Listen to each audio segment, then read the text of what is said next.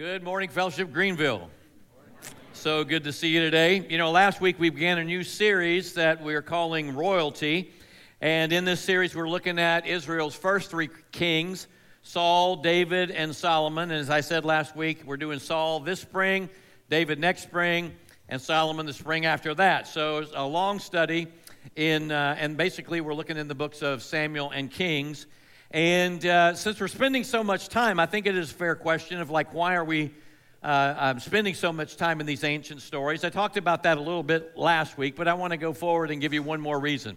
And I want to give you that reason in the form of an illustration. As many of you know, I grew up on the Space Coast of Florida. That's the East Coast, the Atlantic Coast, in a town called Melbourne. This was back in the 60s and 70s. We lived about 5 miles from the beach, and growing up as a little kid, most Saturday mornings, I got up early and went surf fishing with my dad at the beach. And then when I got older and I could drive, during the school year, I spent every Saturday in the summers at the beach, and then on Sunday afternoon, pretty much all Sunday afternoon. And so I just pretty much lived at the beach. And some of you know that's where I met Karen, my beautiful wife of 44 years. Now, if you love going to the beach, then one thing you have to learn pretty early, you have to learn about currents and rip currents. I mean, you can go into the water and swim or body surf, and before you know it, a fast-moving current can take you 100 yards down the beach from where you put down your flip-flops and beach towel.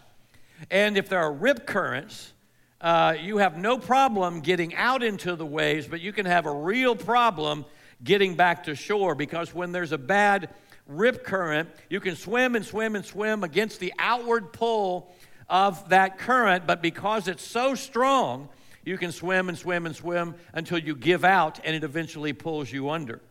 Every year, the lifeguards rescue many people paddling out on their longboards, rescuing them, bringing them back to shore. But sadly, every year, about 100 beachgoers drown due to these dangerous rip currents.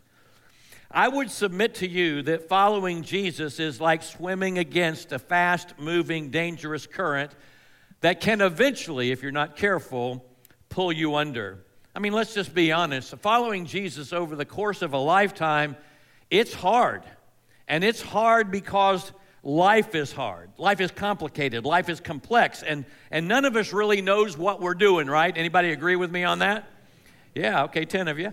And so, yeah, life is hard, and we don't always know how to handle the things that life throws at us. Of course, we don't want to let anybody else know that. I mean, you know, we're afraid we'll lose our job if they knew we didn't have everything figured out, or maybe we'd lose other people's respect. But you know it's true. None of us really knows what we're doing. It's hard. And there's a second reason following Jesus is hard, and that is because the deadly current of our culture sweeps us along and tries to pull us down. And if we're not grounded in something stronger, in something deeper than the current of our culture and of life, man, it's like jumping into the ocean unprepared for the current and getting swept away. And what we see in these stories about the first three kings in Israel is that Israel, God's specially chosen people, keeps getting pulled under by the rip currents of the surrounding culture of their day, a culture that continually pulls them away from God, and it leads to one disaster after another. And we see this over and over again in the lives of Saul and David and Solomon and in the nation of Israel as a whole. And today we're going to see this with painful clarity as we jump into chapters 4 through 8. So last week I covered 3 chapters. We're going to cover 5 today. All right? Stay with me. We're going to follow the same basic outline that we did last week. We're going to answer 3 questions. What's the passage about? What does it teach us about God? And how does it point us to Jesus? Those are the 3 questions. We'll do it again, just like last week. What's the passage about? Now, last week we saw that these are dark days in the land of Israel. God's people were morally corrupt because everybody did what was right in their own eyes. Everyone did what they wanted with no regard for God or His Word. And they were spiritually bankrupt because they were being pulled under by the godless, idolatrous culture that surrounded them. And not only were the people in bad shape, but the priesthood was in bad shape. The priests were spiritually and morally corrupt as well. And Samuel, the priest, the man who raised Eli, the priest, the one who raised Samuel to know the Lord, he had two sons that did not know the Lord, and they robbed God of his offerings when people came to make sacrifices, and they slept with women who came to the tabernacle to worship, which was a common practice in pagan worship. So God's temple is basically turned into a pagan temple. And since Eli would not remove his sons from the priesthood, God sent a strange man of God to tell Eli that he and his house were done. They were done. He said, the people in your family are going to die young, and your two sons are going to die on the same day. And that's probably about the worst news that you could ever hear. And just to make sure that Eli got the message, Yahweh sent a message through the boy Samuel, basically saying, you're done, it's over. So God is stepping in, and he's replacing a corrupt priesthood with a godly, faithful priest, and that priest is Samuel. So chapter 3 ends with this summary. And Samuel grew, and the Lord was with him, and let none of his words fall to the ground. And all Israel from Dan to Beersheba knew that Samuel was established as a prophet of the Lord.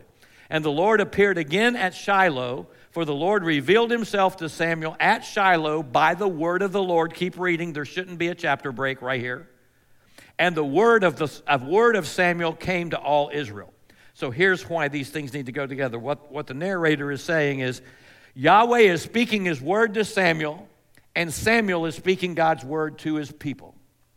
Now, as chapter 4 opens, we find Israel going to war with one of their most well-known enemies, the Philistines. And we remember them from the Samson stories that we looked at last year when we did our study through the book of Judges. And if you remember, we know about the Philistines because of the David and Goliath story. And what's interesting to me as this chapter opens is that here's Samuel. He's hearing the word of God, and he's speaking the word of God to the people.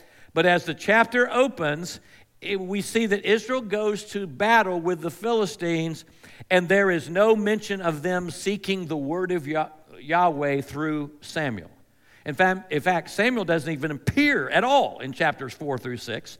And I take it that he's out going from one end of Israel to another. He's kind of like an old-time circuit-riding preacher or a circuit-riding judge. And we're actually told that in chapter 7, verses 16 and 17. Anyway, it makes me wonder if maybe for the first time in a long time, Israel has begun to feel pretty good about themselves, because it seems like, to me, that they undertook this battle on their own apart from Yahweh, and that's why the Philistines defeated them in battle, and over 4,000 men were killed. Okay, so far so bad. Well, Israel attributes the loss to God, and they ask each other in verse 3, why has Yahweh defeated us today before the Philistines? Now, and it's they didn't consult him at all. And so they're asking this question, and they go to battle again, but instead of consulting Yahweh, they decide, I know, let's go get the ark. Now, he's not talking about Noah's ark. The ark was a large rectangular box overlaid with gold that contained the 2 tablets of stone on which the 10 commandments were written, the tablets of stone that Moses brought down from Mount Sinai. And so the ark was a symbolic reminder of the covenant relationship that Yahweh and the people of Israel enjoyed together. It was a reminder that Israel's relationship with God was different from every other nation on the earth. The ark also contained a sample of manna from the wilderness wanderings, and that was a reminder of God's provision for his people. It contained Aaron's staff, which was used against Pharaoh, a reminder of God's protection. But most of all, the ark was a symbol of God's presence. Basically, it was a portable symbol of God's permanent presence among his people. But the people think about the ark as being some kind of like good luck charm or a weapon. Seems like they have pretty much memorized the scene in Raiders of the Lost Ark when Indiana Jones opens an old Dutch Bible and he explains the significance of the ark and he shows them 2 pages. You might remember these. There's the ark going into the battle, a powerful weapon that destroys God's enemies. And so in the movie, the ark was a deadly weapon. How many of you remember that from the movie? Okay, lots of people. Good. That's just not true. But that's how the Israelites are thinking. So they go to Shiloh to get it. Hophni and Phinehas, Eli's 2 wicked sons, help them carry it into battle. And they go into battle, and again, the Israelites are defeated. And this time, 30,000 men are killed in battle, and both of Eli's sons die in battle. Eli's back home at Shiloh when a messenger comes to tell him the bad news. We lost the battle, your 2 sons are dead, and the ark has been captured. Well, Eli knew his sons were going to die on the same day. He seems to have resigned himself to that because it was prophesied to him in the passage we looked at last week. It's heartbreaking, but it wasn't a surprise. But having the ark stolen was an unexpected tragedy for Israel. This was by far the most significant loss of all. And when 98-year-old Eli hears that the Philistines have taken the ark, he falls over backwards, breaks his neck, and dies. Meanwhile, Eli's grandson, Ichabod, is about to be born, and his father's just been killed in battle, and then his mother dies in childbirth. I mean, it's tragedy after tragedy that's fallen on the house of Eli, just like God said. Meanwhile, back at the battlefield, the Philistines believe that they've defeated Yahweh since they've captured what they think is him, and they've confused God with the golden box that served as his earthly throne. And so begins the battle between Yahweh and Dagon, the Philistine god. They take the ark into the temple of Dagon. This is the temple that Samuel destroyed. So they've rebuilt it by this time, but they haven't forgotten. And Dagon is their god of fertility. Dagon has the body of a fish and hands and head of a man. And so they take him in there. They put the ark in front of Dagon, but Yahweh doesn't fall for it. Yahweh does something that's both humorous and weighty. He knocks down the statue of Dagon in front of the ark in a posture of worship. And you know, they might come in and go, I guess the wind blew it over. I don't know what happened. Well, they're going to get another lesson. So they set their god back up. Like they have to help the god back up. And the next day, not only is Dagon face down in front of the ark again, but this time the hands and head of the statue are broken off. And just so they know that it's not simply from the fall, the heads and hand are set over in the doorway. So it's an unmistakable point here that Yahweh has defeated Dagon without the help of his people. And it gets even worse for the Philistines. So chapter 5, verse 6 says, the hand of the Lord was heavy against the people of Ashdod, and he terrified and afflicted them with tumors. So Yahweh breaks their supposed victorious fish god into pieces in a posture of Yahweh worship. But now Yahweh brings a debilitating disease on the Philistine people. Now, do you want me to tell you what this is really all about? Okay, all right, you asked for it. All right, this is both humorous and deadly serious as well.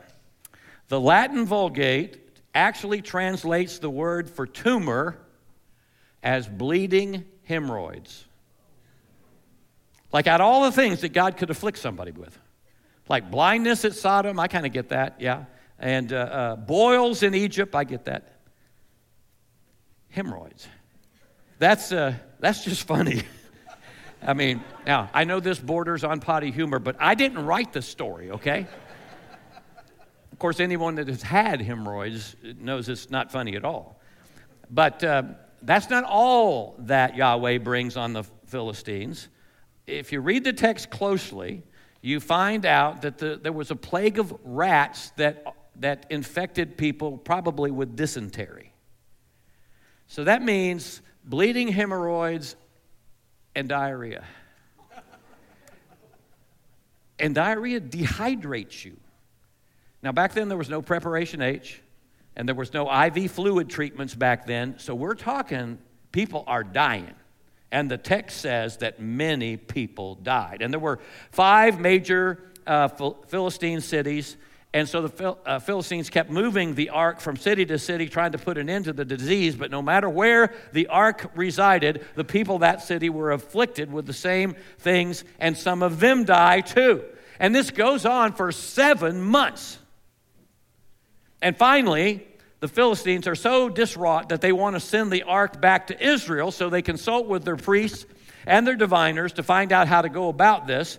And the priest tells them to send a guilt offering along with the ark to appease the Israelite God. And the guilt offering should be 5 golden hemorrhoids, 1 for each of the 5 cities of the Philistine, and 5 golden rats. That is some kind of hemorrhoid right there. Now, by the way, you can see bronze copies of these rats in downtown Greenville. You never knew that was a part of this story, did you, when you went walk around? Well, their priest also gave instructions that they should build a new cart and have that cart be pulled by milk cows. Now, the question is, why would you why milk cows? Well, because milk cows have calves to feed, so their natural instinct would be to go home and care for their calves. And the Philistine priests say, if these milk cows go against their natural instincts, then we know that something supernatural is taking place here, and that would mean that the God of Israel must be in charge of everything that's happening. And wouldn't you know it, the cows go against their natural instincts, and they go straight toward Israel, and they're mooing all the way. They're calling for their calves, but the invisible hand of God is pulling them along towards Israel. And when the cows and the ark arrive at Beth Shemesh, the Israelites go crazy, shouting for joy, praising God, and they offer milk cows as a burnt offering to the Lord. That's good, right? No, that's not good. Leviticus chapter 1 specifically states that only male animals, bulls, were to be used as sacrificial offerings. So they don't take God's word seriously. And on top of that, there are 70 people who look into the ark, which also violates God's law that says that you shouldn't look at the ark. It should always be covered, and you don't look inside it or your faces melt off, like in Raiders of the Off. Now, that's not true. But God does strike down 70 people, which is like, oh my goodness, what happened? What happened here? Well, what happened was the people were either ignorant of or they blatantly ignored God's word, and on a day that should have been this great victory celebration, here again, they did what was right in their own eyes, and it cost them dearly. Now, the Levites who were there should have known these things, but again, they either know God's word and they ignore it, or they are ignorant of what God's law says altogether. But even unintentional sin is sin. And if you think that God is being too harsh about the punishment he doles out here, most governments operate the same way, don't they? I mean, just because I'm not intentionally speeding, or maybe I just don't know what the speed limit is, that doesn't mean that I won't get a ticket if I get caught. Now, all this terrifies the people of Beth Shemesh, and they do exactly what the Philistines did. They want to ship the ark out to some other place, and so they ask their neighbors in Kiriath Jearim to come and take the ark away, and they gladly come and get the ark, and the ark resides in Kiriath Jearim for 20 years. The fact that it never came back to Shiloh suggests that Yahweh, through the agency of the Philistines, completely destroyed Shiloh as a place of worship. And in fact, Jeremiah, years later, in one of his prophecies, talks about that is exactly what God did to Shiloh. He wiped out their place of worship. So, despite Yahweh soundly defeating the Philistines, the Philistines continue to rule over Israel because the Israelites just don't take God and his word seriously. But when we turn the page to chapter 7, something changes in the hearts of the people. In chapter 7, verse 2, we read that all the house of Israel lamented after the Lord, meaning, as Israel so often did when they are being oppressed, they begin to repent. That's the cycle of the judges that we looked at last year at this time. The cycle of the judges was sin, judgment, repentance, deliverance, peace. And that's the cycle that they're in. It's just deja vu all over again. And so finally, we hear from Samuel for the first time in a long time, chapter 7, verse 3. By now, Samuel is viewed as the chief leader of Israel. He's their prophet, their priest, their judge. And he calls on the Israelites to repent of their sins and idolatry and to faithfully worship Yahweh alone. And he says the result will be that God, Yahweh, will deliver them from the Philistines. So they all meet at Mizpah, and they fast and pray and make sacrifices to demonstrate their repentance by putting away their idols and foreign gods. And in the middle of their worship service, when they're offering sacrifice, the Philistines draw near to attack, and Israel is afraid. Chapter 7, verse 10 says, "But the Lord thundered with a great thunder on that day against the Philistines and confused them," and basically Israel finished them off. And Samuel sets up this stone, a memorial stone of remembrance, and he names it Ebenezer, which means so far by your help I've come. Which is interesting because in chapter 4, verse 1, we're told that it was at Ebenezer that Israel was first defeated by the Philistines. And here, Ebenezer has been transformed into a memorial place to remind people of God's help. So if you've ever heard the song, "Come Thou Fount of Every Blessing," you may have wondered what the line means when it says, "Here I raise my Ebenezer, here by thy great help I've come." If you've heard that, now you know what it's all about. And not only does Israel defeat the Philistines, but they have internal and external peace for many years to come. Now, right here, it seems like the narrators should say, "And they all lived happily ever after." But that is not to be, because revival does not guarantee future faithfulness. Chapter 8, verse 1, Samuel's getting old, and he appoints his two sons, Joel and Abijah, as judges in the land. He expects them to take his place when he dies, and they're actually judges that preside over cases today. They settle disputes. And the problem is, though, his two sons take bribes and disregard justice. It's a bit like Eli all over again, maybe not quite as bad, but bad enough that the people go to Samuel and say, "If you don't do something, whole thing is going to run off the rails." And they say, they're like, "Hey, look, Samuel, we love you, we respect you, but you're old and you're probably going to die pretty soon. And your sons are not fit to lead Israel." So the people decide, we're done with judges, we want a king. And they want a king that will make them to be like all the other nations. Which, it was never God's intent that they would be like all the other nations. They would be different from all the other nations. And back in Deuteronomy 17, God had made a provision for a king. He would give them a king in his time and in his way, a humble, godly king who would rule God's people in a way that would reflect God's very own character to the people, a king unlike other nations.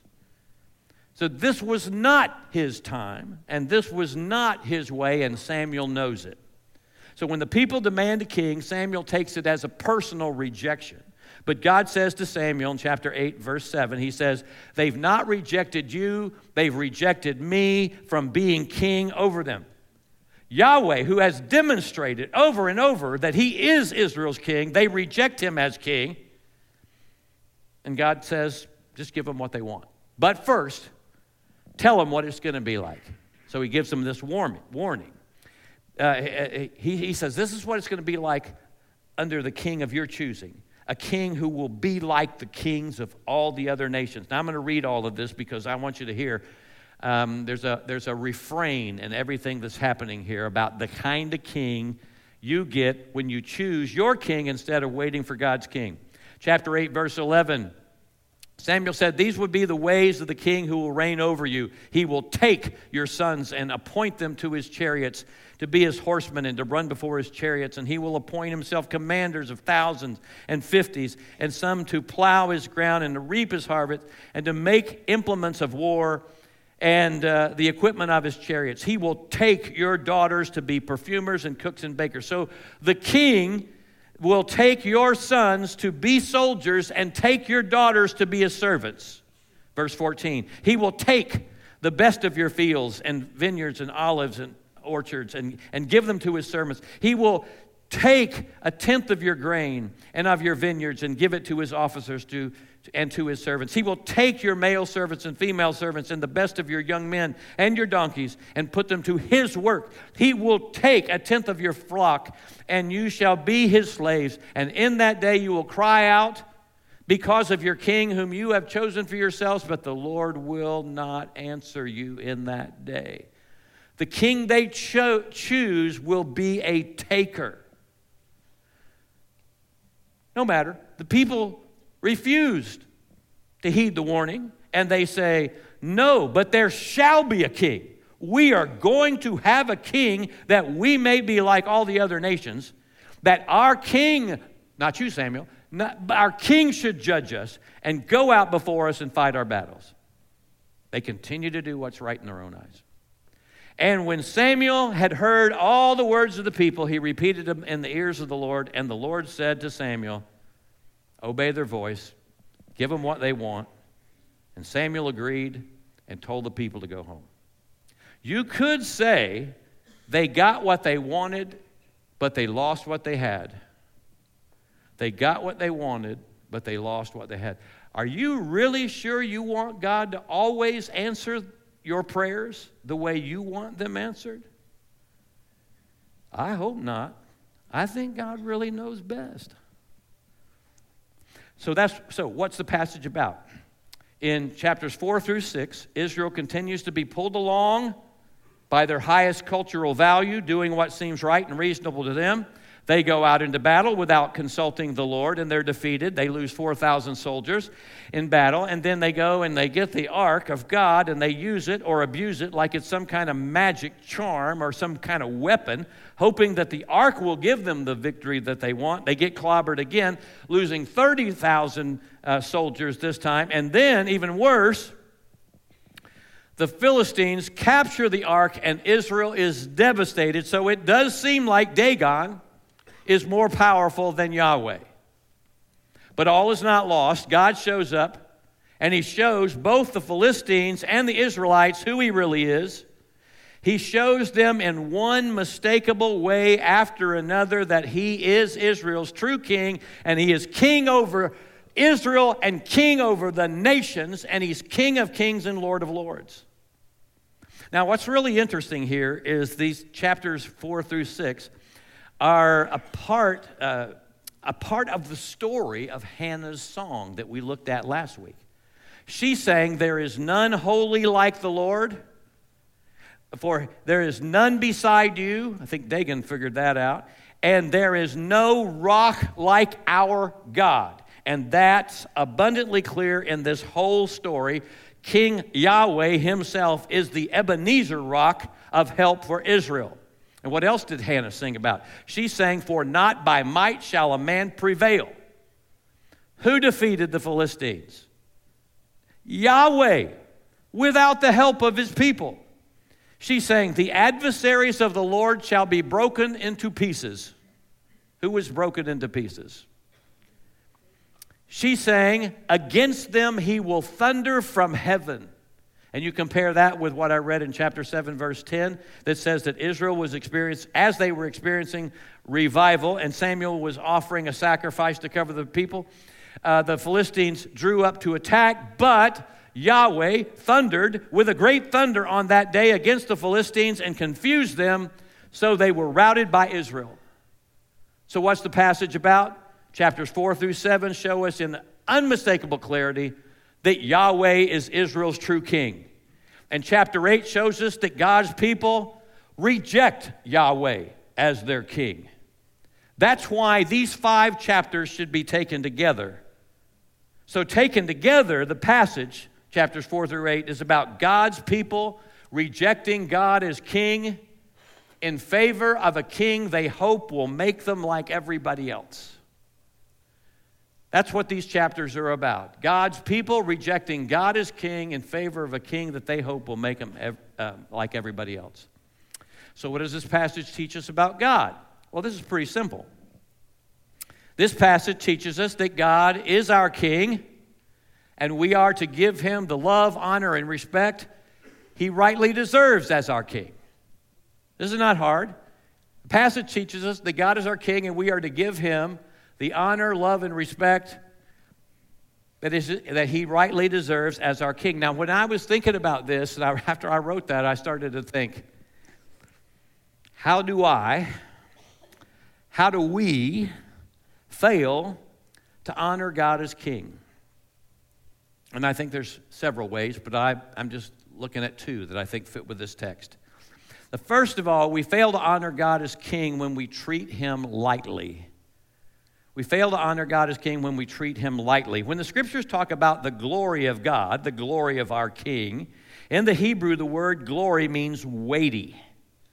To say that God is glorious is to acknowledge his true identity, his greatness, his majesty, his power, his weightiness. And so when the Philistines capture the ark and the glory of God departs from Israel, in reality, the reason that the ark was captured because the glory of God had already left Israel, because they had treated him so lightly. And isn't it strange that what the Philistine priests and diviners tell their leaders when they're going to send the ark back to Israel, they say, make a guilt offering and give glory to the God of Israel. And they do. But such is not the case with God's people. Strange, isn't it? The Philistines they see Yahweh as having more weight than God's own people. Let me put it this way. We treat God lightly when we treat God like a server in a restaurant. Like you go to a restaurant, you sit down at a table with friends and family, and you enjoy a meal, and you're talking, and you're laughing, and you're telling stories. And the fact is, most of the time, you don't pay any attention to the server. But when you want something, you call for the server and say, hey, can we order dessert now? Hey, can you bring us some more water? Hey, can we have the bill, please? And the server doesn't sit at the table with you. He or she's not a part of your evening. You just call them over when you want something. Now, we can treat God that way.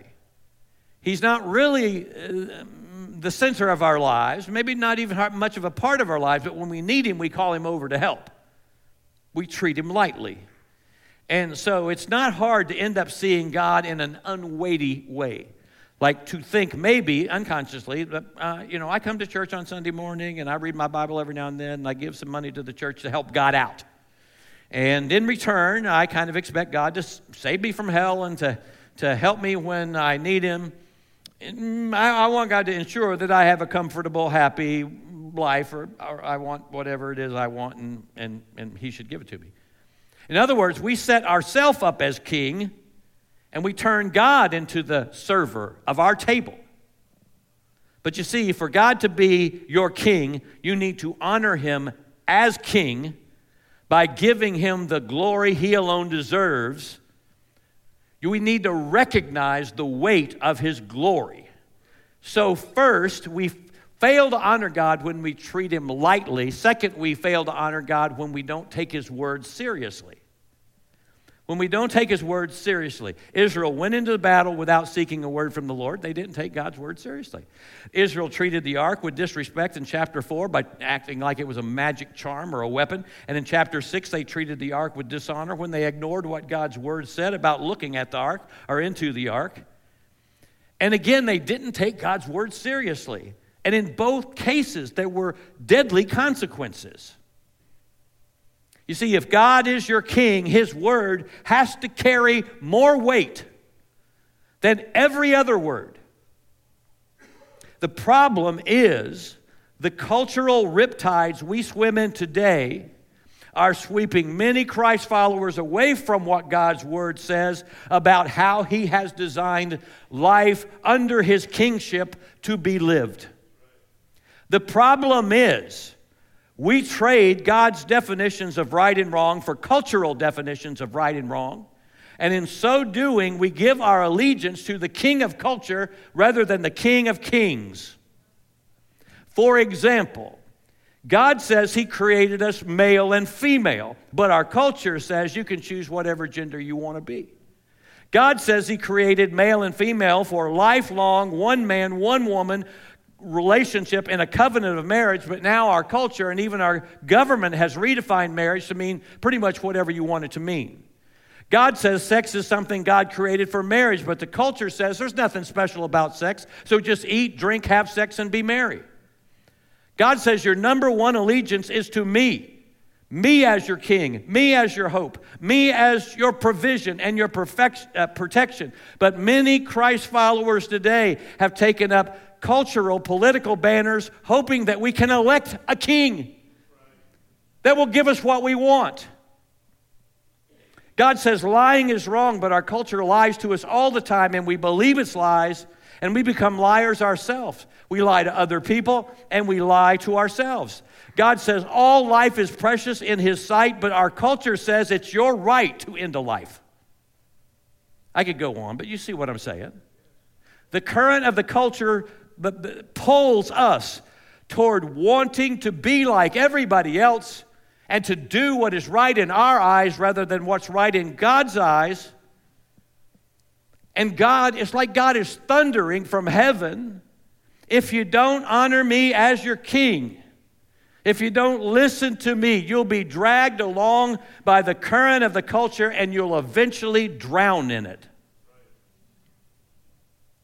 The king of culture is a taker.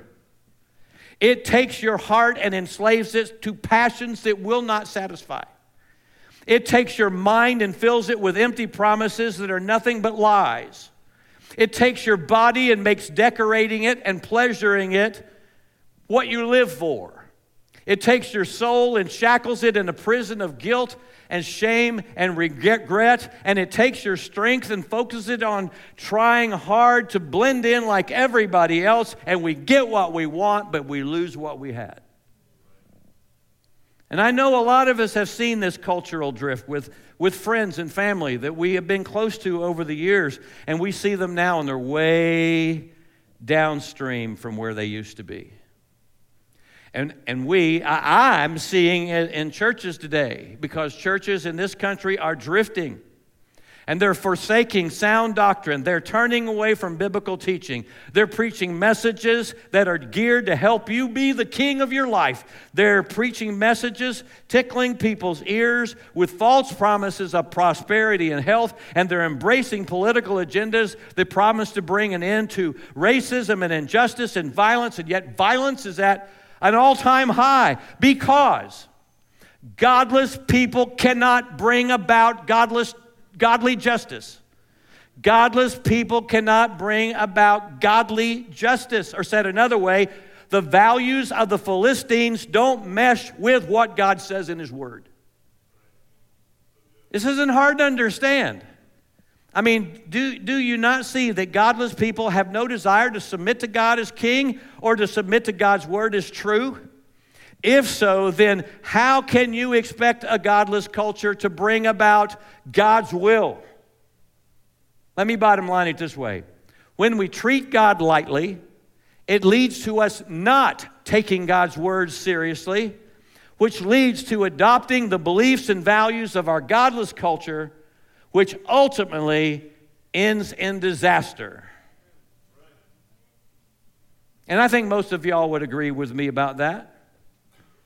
And because of everything I just said, you're going, wow, I just wish we could have a 1 Samuel 7 moment. I wish there'd be a revival. I bet most of you have heard about the revival that went on for 2 weeks up at Asbury University in Kentucky.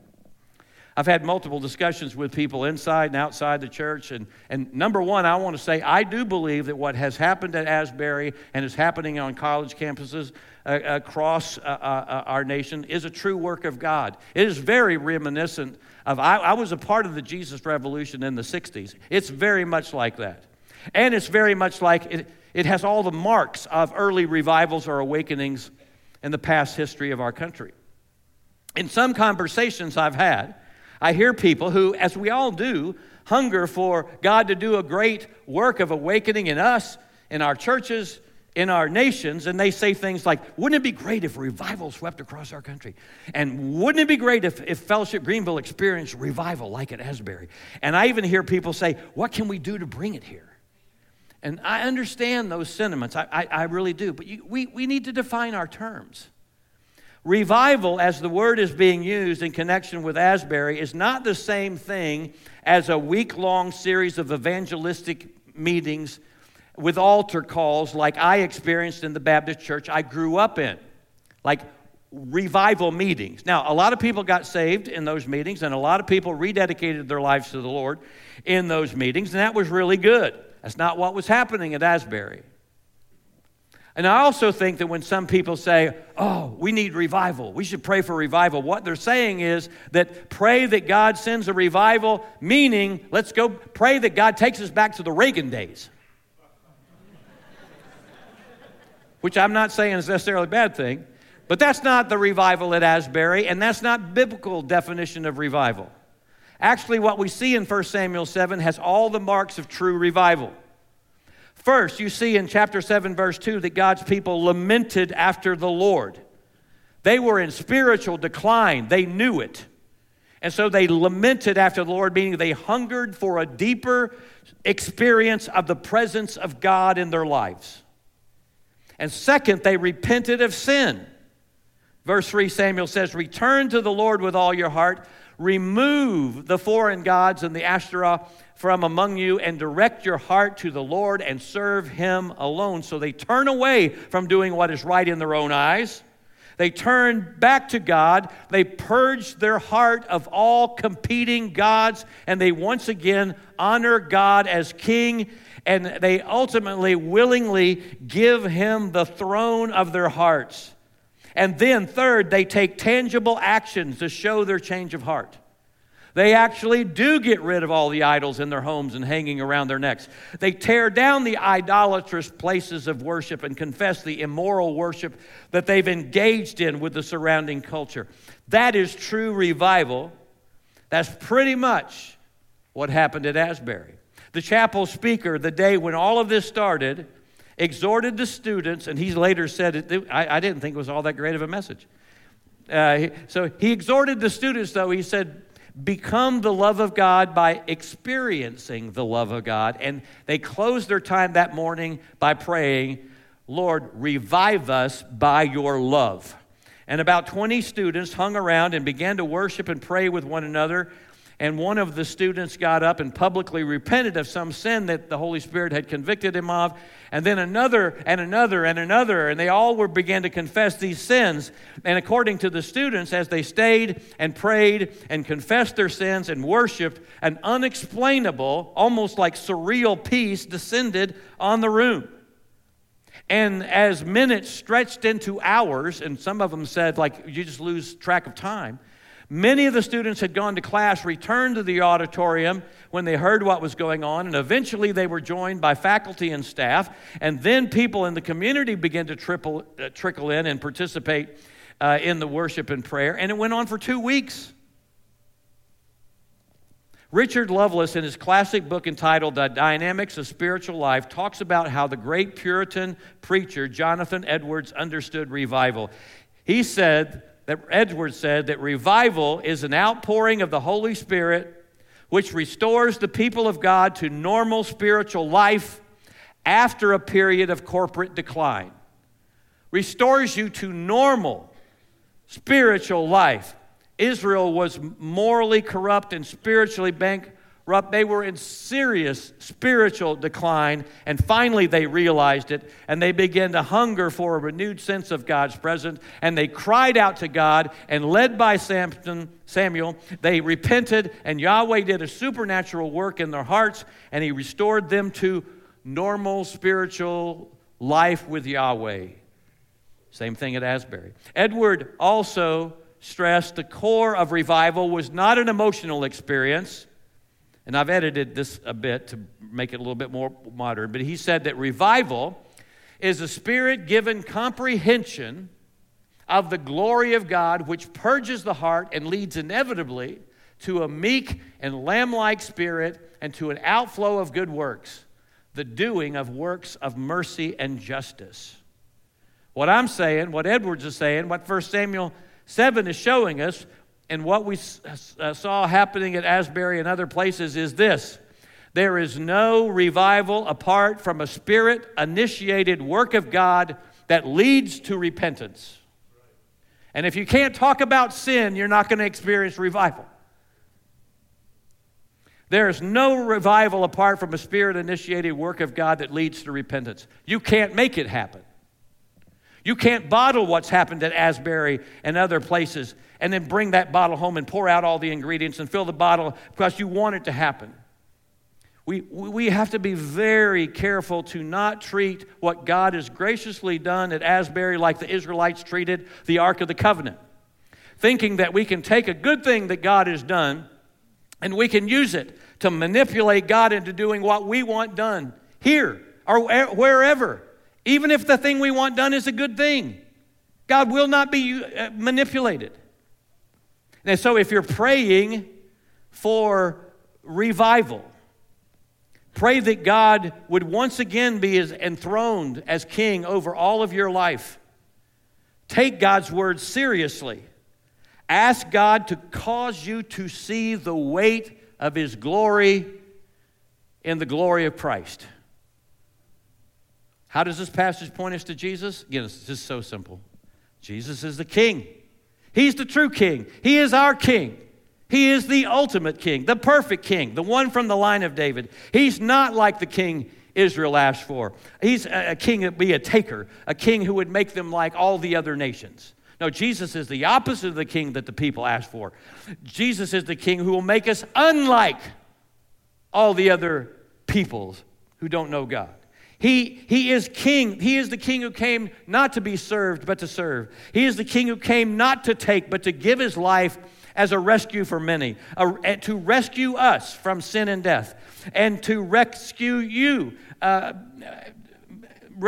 from the corrupting tides of the culture that will drag us down. He's the kind of king that puts our lives back together when we mess up. He's the king whom God has now exalted to the highest place and giving him a name above all names. And at his name one day every knee will bow in heaven and on earth. Every knee will bow and every tongue will confess that Jesus Christ is Lord. He is king to the glory of the Father. And King Jesus is coming back to establish his kingdom on earth, and he will sit on the throne of his father David and reign forever and ever, and we will reign with him as children of the King.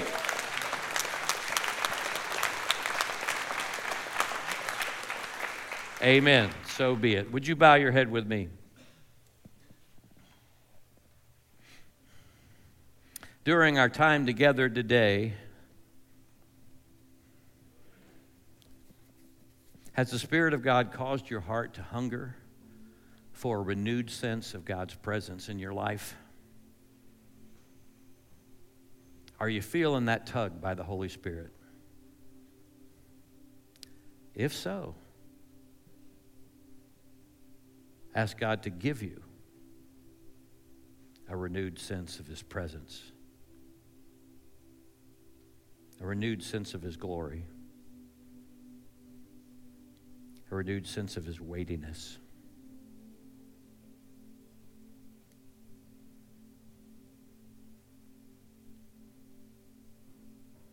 And then,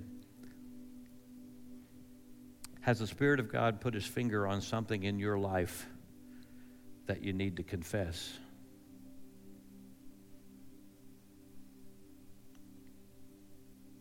Some area where maybe you've bought into cultural lies. some area where you're not taking God's word seriously.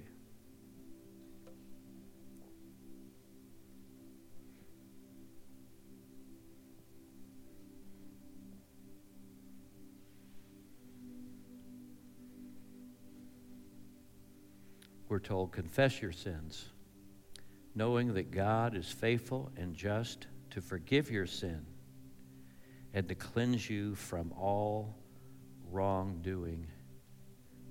For he is gracious and merciful, slow to anger, and abounding in steadfast love.